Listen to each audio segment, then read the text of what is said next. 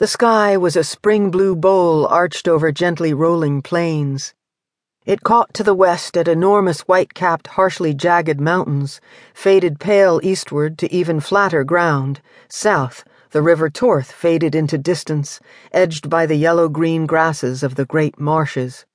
North, there was on such a clear day normally the faintest hint of purple across the horizon to mark the distant bluffs across the river Plenth.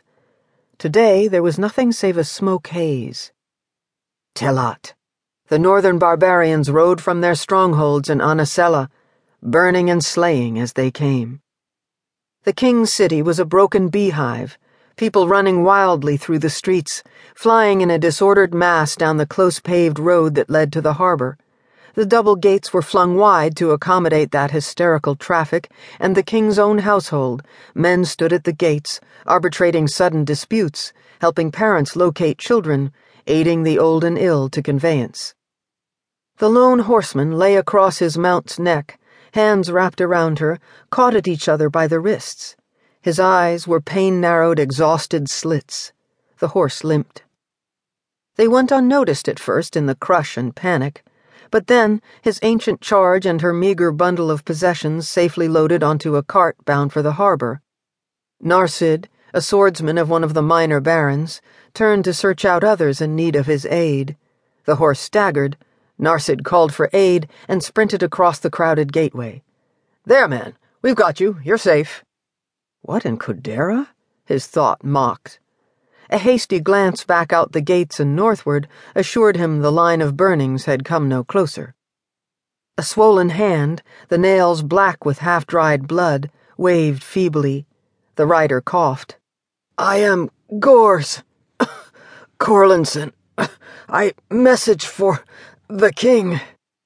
Gors, the swordsman whispered to himself. Hard to tell, under all that dirt, the blood-stiffened hair. But he spoke truly. It was Lord Corey's son. But by all the mothers at once, here? He glanced up as a shadow crossed them. His baron and his captain stood there. "Lord Gron, it's Lord Corwin's son. He's hurt. Can see that, boy. Get him a healer. He has messages for the king, sir." "Messages?" The wounded boy was reviving a little. The captain knelt with water, then caught at his waist to help him up. Narsid ran ahead with word as Gron came to the other side. Brant's grand reception was light, but cold. No fires had been lit. The hall was filled nearly to capacity, crowded with nearby Lords Holder and their armsmen, a few of the household women and servants who had not yet been put aboard ships and sent down river, and half the king's council. The elders were already gone. Telat. The name was in every thought, if not upon every tongue.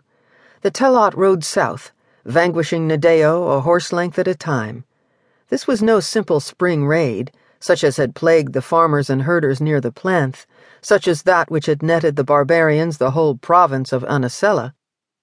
But there was another name on the tongues of those in the reception at the moment. Ilia. Brant had just, again, publicly named his daughter and only child his heir, and extracted heir's oath from them all. The girl, she was scarce of age and still wore her bright coppery hair plaited, had taken her vows to the king gravely, taken the oath of the Lord's Holder and the council with the same aloof gravity that was clearly as much fright as training. Nervous whispers echoed across the chamber. It was bad, serious, if he'd swear them to his chosen heir again, as though he didn't expect to survive. His choice. In Nadeo, it had always been King's choice who might be his heir. But Ilia, not all those present swore to her with good grace.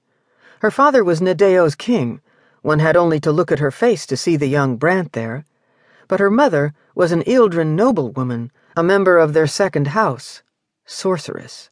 And while not all Nadeo felt as the Chosen's new religion prated that witches were a black evil, few of the plainsfolk were comfortable with Scythia's powers.